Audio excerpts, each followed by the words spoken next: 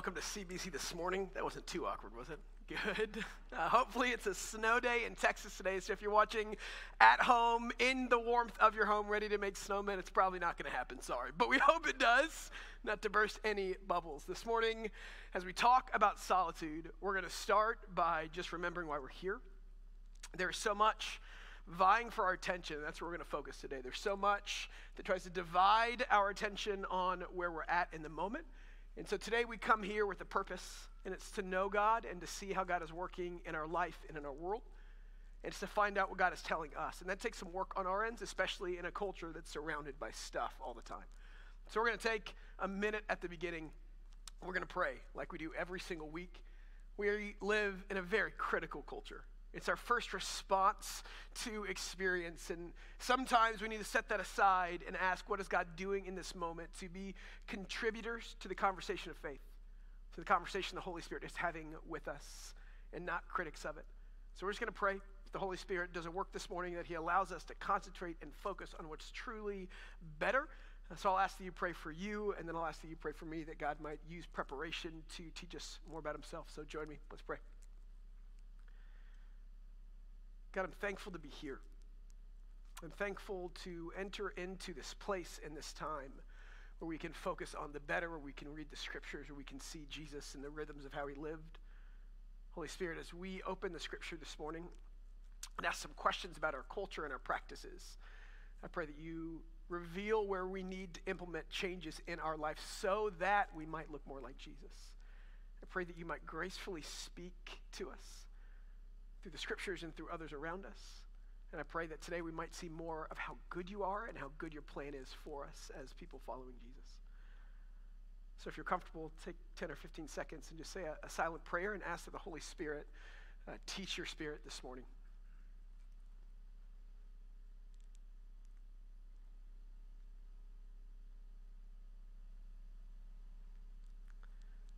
And ask that you pray for me, that God might use the preparation and the words and the Holy Spirit all mixed together to help us see more of the beauty of Jesus this morning.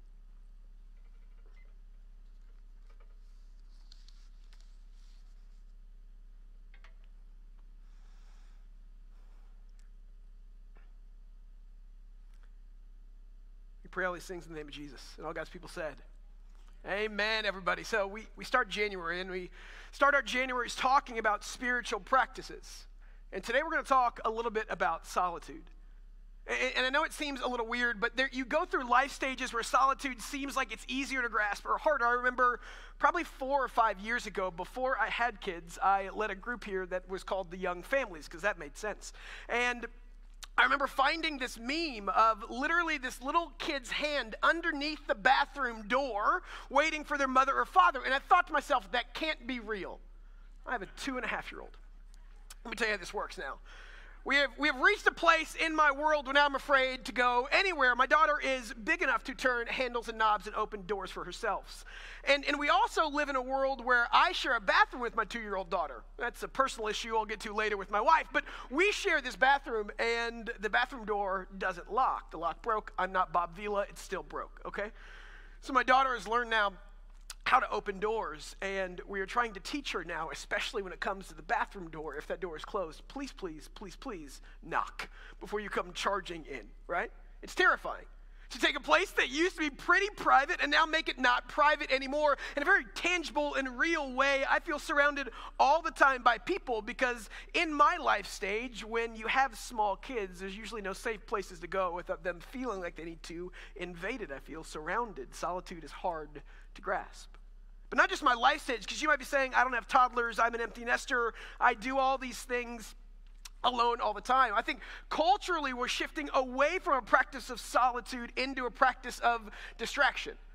Microsoft did a study a couple years ago, I think 2017, and they asked how quickly people, when they're waiting for something, turn to their phones. 77% of responders between mostly the ages 18 and 30-ish said it takes me less than 8 seconds when I have time to stop, sit, and wait to be alone to pull out my phone. The same study said that our attention spans have dropped from 12 seconds to 8 seconds. And you might be saying, Charlie, what does it have to do with solitude? I think we live in a culture where solitude is increasingly more difficult to find. And I know that because we live in a market economy that tries to fix problems by selling you stuff. And now, I don't know if you've seen this before, but in 2019, one of Time's inventions of the year was something called the light phone. Have you heard of the light phone? The light phone is a phone that you can buy for $350 that all it does is send and receive phone calls, and you can use T9 texting. That's it. There's no internet, there's no Facebook, there's no apps, there's no saved numbers. That's all it does is call in and out and T9 text. And if you're a child of the 90s like me and you remember what T9 was, it was a punishment. It was a curse, not a blessing, you know? My point is simply now, we've decided that it's gone so far and we're so connected all the time and we're so always surrounded and never alone that we're literally selling products that were made in the 90s like they're new again. I'm bringing back pleated plants and I'm going to make a fortune, you know, or fanny packs. It's this idea that we live in a place that is farther and farther from solitude. One of my favorite writers, T.S. Eliot, has a phrase that I love. In one of his poems, he said that literally we are distracted from distraction by distraction. There was an author that wrote a book called I Used to Be Human, and in it he talks about the church. And he goes on, but essentially he says, what if the greatest threat to followers of Jesus today wasn't necessarily hedonism, but distraction? How has all the distraction changed how we follow Jesus as a people? Because you might say, I don't have this life stage, or I'm fine getting away, but even when we're more isolated in the last 9 or 10 or 11 months, I'm willing to bet that you're more readily available. I'm betting work can find you anywhere. I'm betting your kids can find you anywhere, whether or not they open doors or not, they can text you and call you. I live in a world now where we got one kid and one on the way, and we're thinking, do we need to have access to our kid's room on a video screen all the time, or is it okay just to walk away from that? There's a movement of young parents now saying, you know, we're not going to use monitors anymore because we need some separation, we need some solitude, we need some distance. How has the distractions, good or bad, shaped how we follow Jesus? Because here's what I know. It's that throughout the scriptures, dozens of times, this one phrase came up that Jesus withdrew to be alone and to pray. It was a rhythm of what he did. And so we talk about it as a spiritual practice, meaning what we want to do is find how Jesus lived, and so we want to emulate that. Not just because Jesus is more than just the offering of eternal life. Jesus is more than just the offering of heaven if we say a prayer. Jesus is the offering of a more beautiful and better life. Jesus is the offering of rest in a chaotic world. Jesus is the offering of the flourishing of humanity and what it could be. And so we look at how he lived and we say, how can we do that more? And time again, Jesus got away. That's why the church fathers, when they talk about solitude, there's a phrase they used all the time. They said, solitude is the furnace of transformation. And so it's a practice as followers of Jesus that we look at. And when we talk about spiritual practices, let's define some terms before we go on. When we talk about spiritual practices, we're not heavy-handed in this. This isn't something you have to do. This is an invitation and things to do because we want to look more like Jesus together. We're not saying you have to do X, Y, and Z or 1, 2, 3. We're simply saying we see Jesus living in this way. We think it can help us live more like Jesus. Join us if you want to. It's an invitation leading with grace that says join us in looking more like Jesus because it helps us do that. One of my favorite definitions of spiritual practices or disciplines comes from Dallas Willard. He defines it like this. He said that Dallas Willard said that spiritual disciplines is an activity I can do by direct effort that will eventually enable me to do that which currently I cannot do by direct effort. So if I came up to you and said, do 10 pull-ups for me, you said, Charlie, there's no way I can do that right now. We'd say, well, how can I start a program or a process where you can do 17 push-ups a day and then maybe next week 18 push-ups a day, and over time, that practice will get you to the end result you want. That's spiritual disciplines. I want to look just like Jesus. I don't right now. Shocking. I want to look more like Jesus, and solitude, and we're going to get to silence next week, solitude is a thing that will help me get there. At CBC, when we do this every year, we use this definition. Spiritual disciplines or practices are the way that we participate in the work that only God can accomplish, the work of changing our hearts. And so, Jesus has this practice of withdrawing to lonely places and praying. And today we want to talk about what that might look like. And what we're going to do is kind of at first talk about this one verse and then go to a couple different stories in Matthew 14, because he did it dozens of times. And we're going to look at a couple and say, well, why did he do these things? But we have to start, first of all, by talking about the intentionality of Jesus to withdraw and pray. So it says in Luke 5, the one we've been quoting, that Jesus withdrew often to the lonely places and prayed. And the first thing we have to recognize that we've kind of hit on is that it doesn't come as easily anymore for us to be in solitude. 50 years ago, solitude didn't take effort. It took effort to not find it. Now it takes effort to find solitude. And we've seen that. That same study I quoted about, people between 18 and 30 that pick up their phones in 8 seconds. You know who didn't? People over 65 in that study didn't. They just sat there with themselves and said, we're going to wait. Because our times have changed. Solitude is not nearly as easy as a practice as it used to be. And so what that means for us is that it takes more intentionality to practice the same disciplines that maybe came easier early on. And it makes sense. So when it says that Jesus withdrew, he is making the decision, and this is what we have to understand, is solitude is a practice that takes intentionality. It will not come intrinsically anymore to our culture. He withdrew. And when you think about it, isn't that what makes healthy relationships? Time spent with your wife and date nights. I heard someone say recently to me that, the way that you spell love to a child is T-I-M-E, I was like, oh, that's good. So this idea that Jesus withdrew, it came intentionally because he intentionally wanted to develop his relationship with God. And that just makes sense. That's how you develop all relationships ever, is over time. And so he withdrew over time to find time to be with God. But here's what we need to speak to real quick. So it's not just I'm alone all the time. It's a purposeful being alone. And so when Jesus withdrew all the time, he withdrew to, it says pray most of the time when he withdrew. So it wasn't just I'm alone in my house and I'm watching Netflix all night long. Solitude is awesome, right?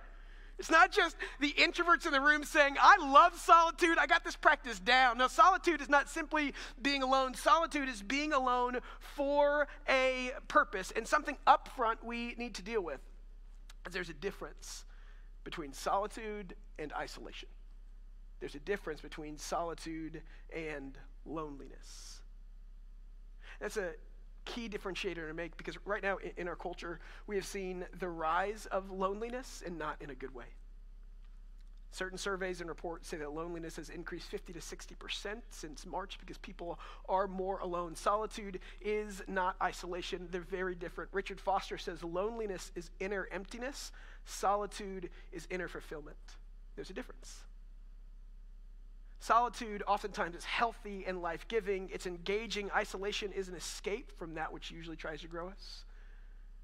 Solitude is safety. Isolation is seen as danger. Solitude is how you open yourself up from God. Oftentimes, isolation is how you run from God. Isolation is curated in this culture of shame. It's what we see in Genesis 3, right? What happened? Adam sinned, and the first thing he did when he sinned, his shame drove him to run from, be isolated from, be distant from God. There's unhealthy isolation. Solitude is not an unhealthy isolation. It is a healthy pursuit so that we might grow closer with God and look more like Jesus. There's a difference between solitude and isolation. And it's hard because sometimes culturally, we think of loneliness as a bad thing. I'm an extrovert. I am a high extrovert. Back when we were dating, me and my wife, she would have like one thing a week. I would have 7 things a night and be telling everybody I'm running 30 minutes late. I'm a high extrovert.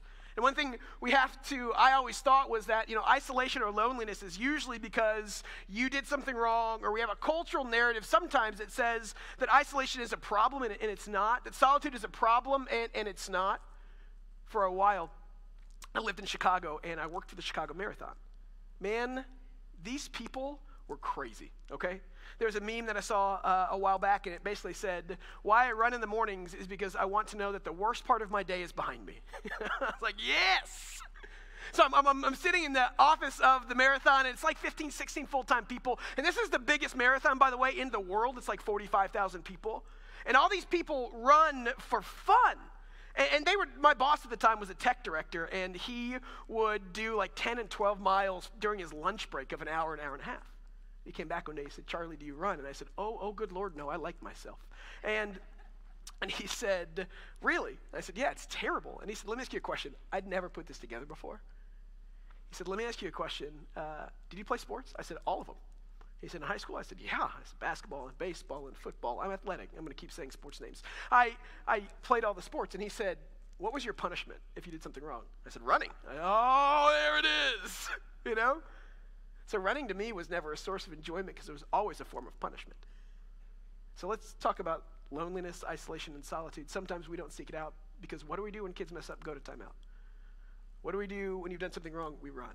So often in our culture, isolation and loneliness is steeped in a shame culture and not in one that causes us to go closer with Christ. But it seems like Jesus said you have to see solitude for the beauty that it is, and oftentimes we miss it. Because at CBC, we say you can't do life alone, and we want you to be in a group, but healthy people are in groups and are alone at the same time. And so Jesus went to places and he withdrew. So we're going to look at two stories in Matthew, and then we're going to look at the beginning of Jesus' life and the end of Jesus' life. And here's what I want to know: why? What did it do for him? What was the value of solitude in the life of Christ? Why did he do it? And so the first story is in Matthew 14. You can go there if you want to. We'll pick it up in right around verse 13. He's talking about John the Baptist. And so John the Baptist, it says, I'll just kind of paraphrase a bit in verse 11. He said that John the Baptist was killed and his head was brought on a platter and given to a girl, and she brought it to her mother. Then John's disciples came back, took the body and buried it, and went and told Jesus. You got to understand the relationship between Jesus and John the Baptist. One, they were family. Two, even from the beginning of the gospel stories, when Mary literally walked in the room, when John the Baptist was in the womb, like he leapt in his mom's belly, if you remember that story. John the Baptist was the person picked by God to go before Jesus to say, get ready, something great is about to happen. When Jesus was asked about John the Baptist, he literally said, there is no one better that has ever gone before. Jesus loved John the Baptist, picked John the Baptist, used John the Baptist. John the Baptist died. So you have to understand here that this wasn't somebody died. This is my family in a collective culture. This is my front runner that I've chosen to go before me. This is somebody near and dear to my heart. And what happens right after Jesus found out that John the Baptist dies? The next verse, Jesus heard this. He went away from there privately in a boat to an isolated place and prayed.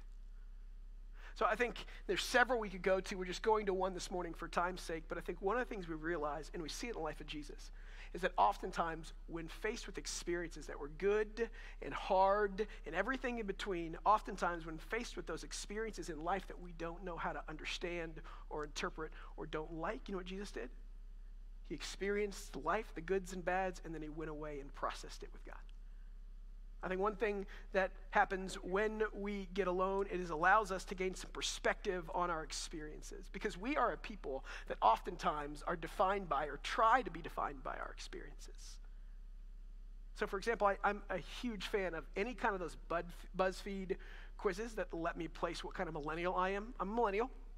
And that word sometimes has been used in really bad ways for our people over the last, But you got to realize is millennials technically defined as anybody born from 1981 to I think all the way to 2000. And there is a remarkable difference between me born in 1983 and somebody born in 1999.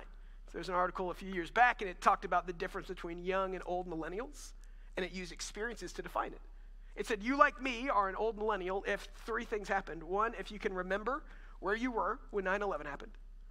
Because I remember as a youth pastor, and I said 9/11, and these kids looked at me, and I said, what? And they said, that I don't remember where I was. I said, how's that possible? They said, I learned about it in a history book. I said, we can't talk anymore, Two, they said, if you can remember a time when you weren't always connected to the internet, the whole go outside and play and be back at dark, what your parents used to say when they were sick of you, now they call CPS.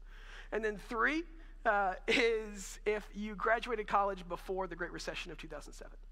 If you did those three things and you were probably an older millennial and certain traits went with that, it defined who you were, it defined how you dealt with the world around you, how you dealt with relationships, how you dealt with work ethic, all the things. We are people that oftentimes try to define one another by our experiences. I'm sure you've been there.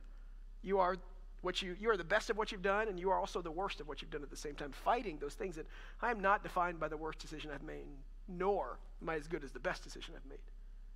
Because isn't the gospel all about saying that we aren't defined by our experience, but by Christ's work? Isn't the gospel all about saying, even on my best days, I need Jesus, and even on my worst days, he still loves me? that the heart of the gospel is? In a culture that tries to define us by our experiences, what we see with Jesus is that as he got away, he went with God to be alone with God so that he might have perspective to interpret his experiences. Matthew 14, my family died. I need some time to be alone with God. I need some time to pray. And then the next story in that chapter, it says that he comes back and people try to follow Jesus in this portion of his life, because he was doing some pretty cool stuff.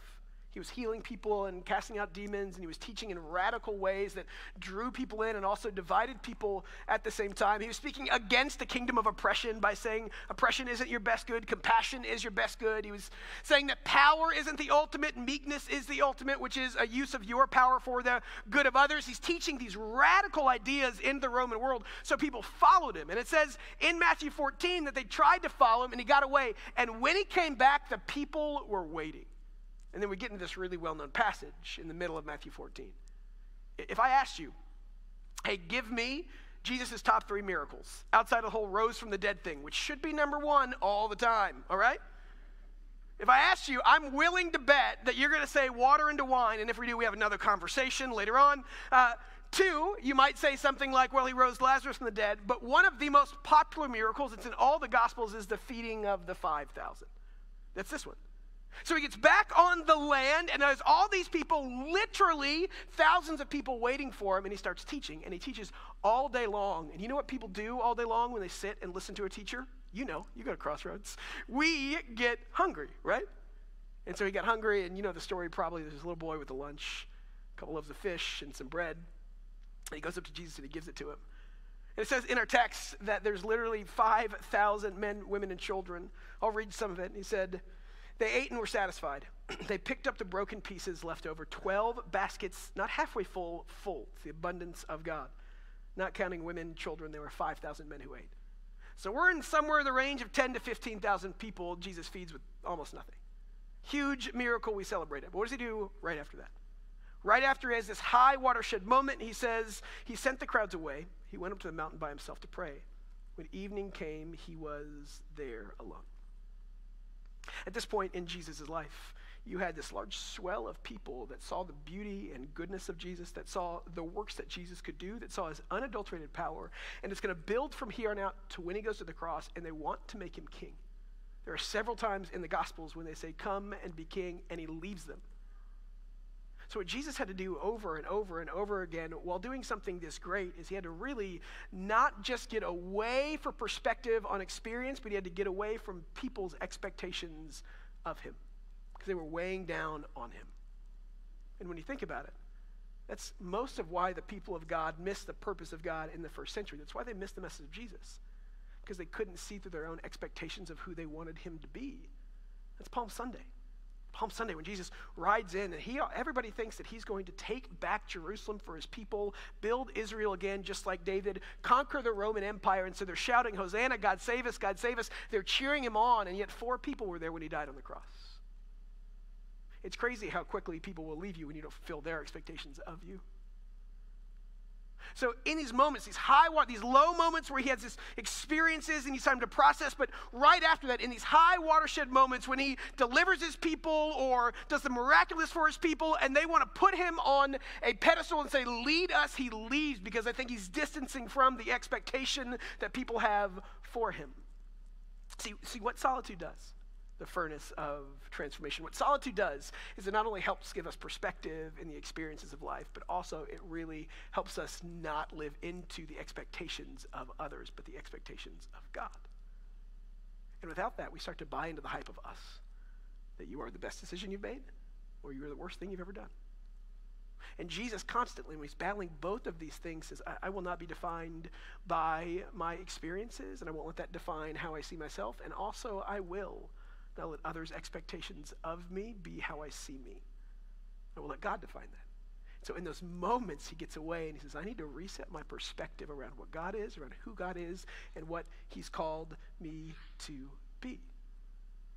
So lastly, I want to talk about kind of what happens in the middle of these moments of solitude. So he gets away. He runs from experiences and he runs from people's expectations, but finally what you see is is why Jesus gets away. And so we're going to look at 2 times that he draws away, at the very beginning of his ministry and the very end of it. So the first thing that kind of kicked off his ministry is he was baptized. You probably know the story. It's in the Gospels. But essentially, he's being baptized by John the Baptist, and this really beautiful moment happens when the skies open up, the scripture says. And a dove descends, which embodies the Holy Spirit. And then God says, he said audibly, "This is my son, in whom I'm well pleased." That moment where the Trinity is in one place, visible to humankind for the first time since probably creation. This huge watershed moment when God is commissioning his son. He's commissioning his son to go and start your ministry, redeem the lost, tell people about me, start your journey towards the cross, because the culmination of Jesus' life was always the cross, no matter what other people wanted from him. He says, this is how we're going to begin this moment. What happens right after that watershed moment when he's baptized? It says, Jesus then went after that. He was led by the Spirit into the wilderness to be tempted by the devil 40 days and 40 nights. That word wilderness is the word lonely place, the same place he's been going throughout the Gospels. And what we begin to see is that in these moments of loneliness, in these moments of solitude, that's where God starts to form us, equip us, and prepare us for what's to come.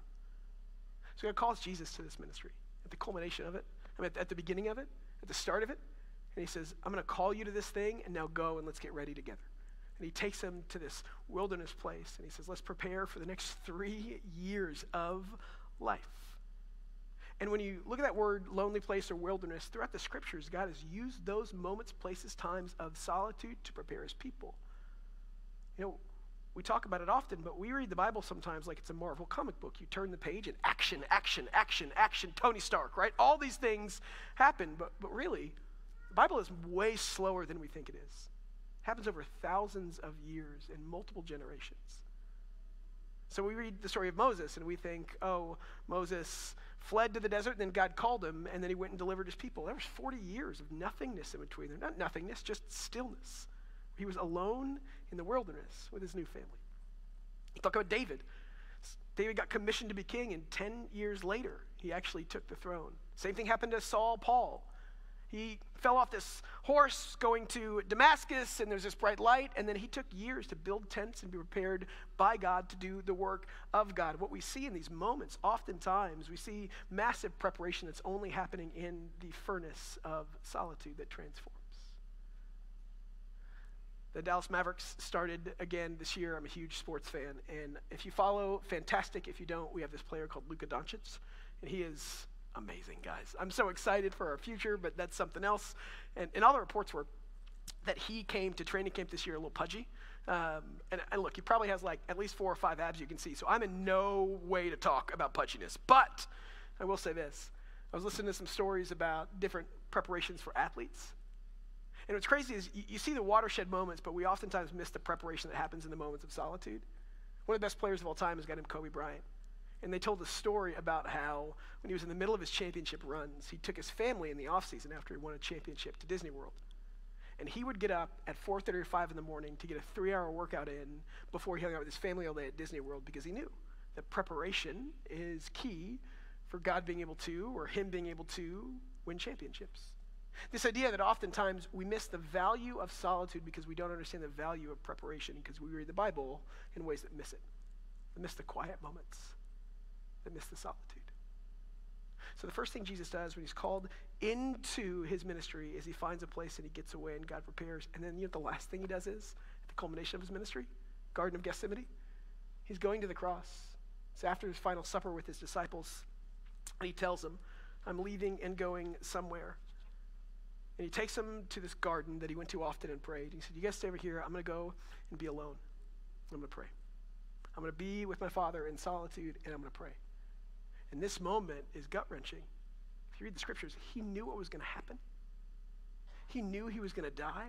He knew he was going to be beaten before he died. He knew what was going to happen, so much so that if you read the scriptures, while he's praying, he is so wrought with, anxiety is the wrong word, but he's so wrought with kind of looking forward to what's next that he starts literally sweating blood. And what's he doing in that moment? He is finding his identity. He's finding his purpose in God, not in his experiences of what's going to happen next, or not in the expectations of others that he's about to let them down that they could see.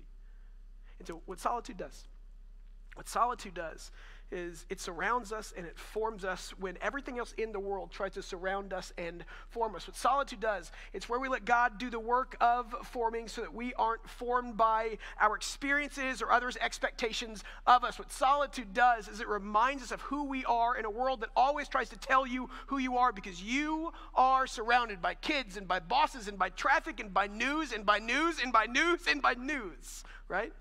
What solitude does is it reminds us that we're formed by God, not the things around us. And it's needed. I have a friend of mine who was a youth pastor for a long time.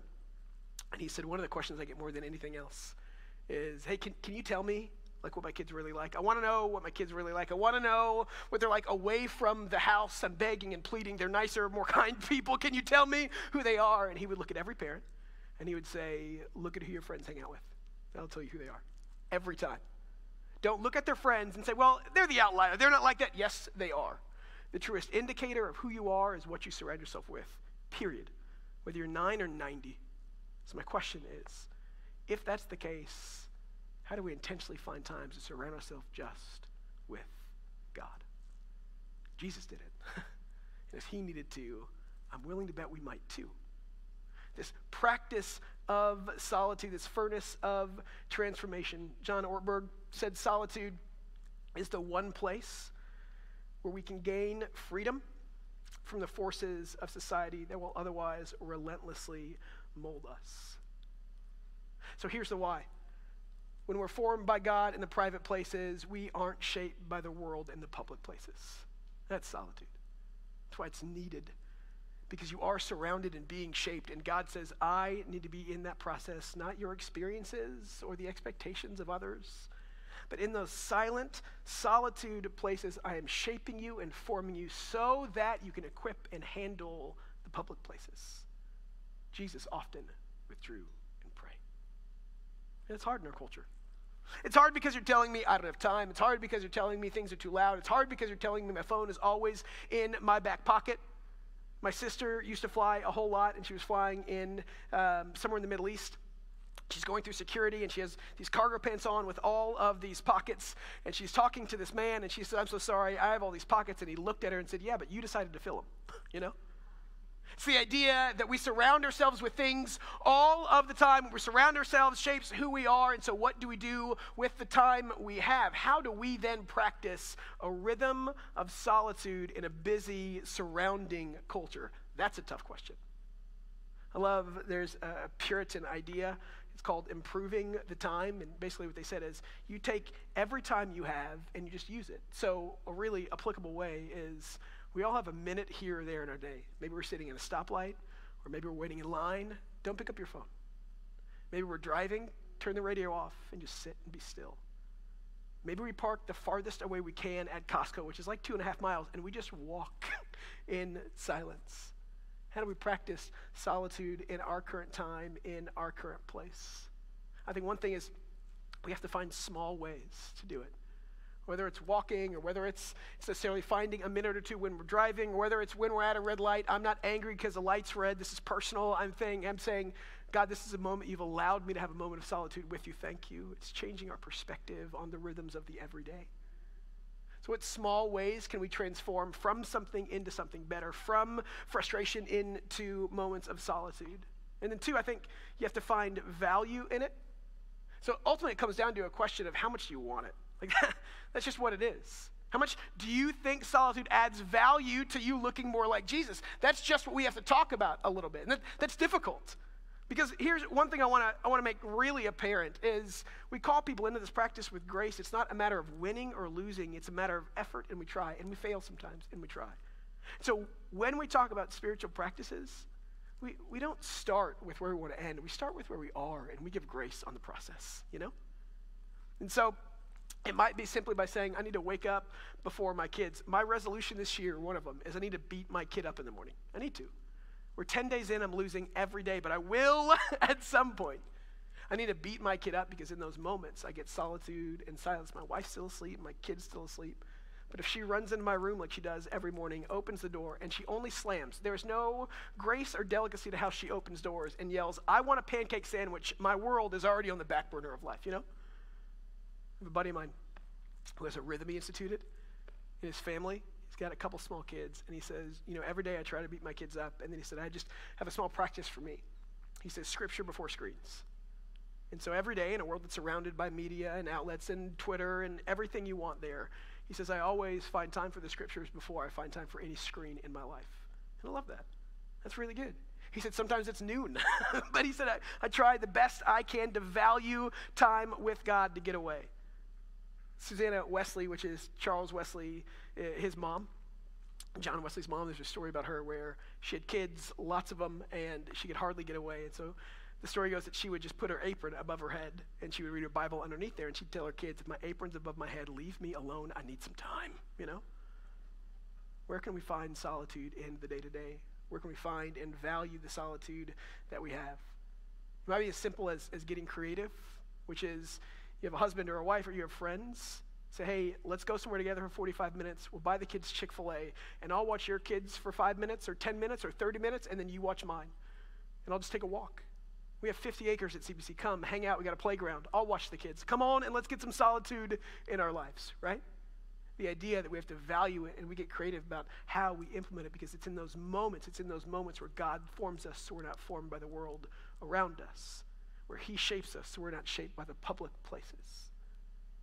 Finally, we have longer rhythms we can get into, but one of the things we want to do at CBC is help kind of us process through these things and provide places for solitude. So on January 30th, we're going to have a silent retreat here at CBC for 4 hours. It's going to be great.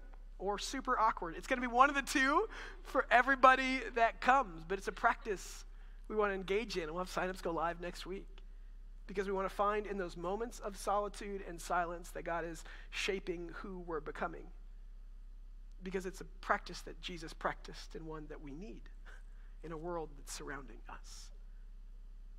And finally, where this lands is what happens if we all do this together. Why is solitude important? Not just for you, but for us as a church. I think back to what happened this week in this country. Really hard.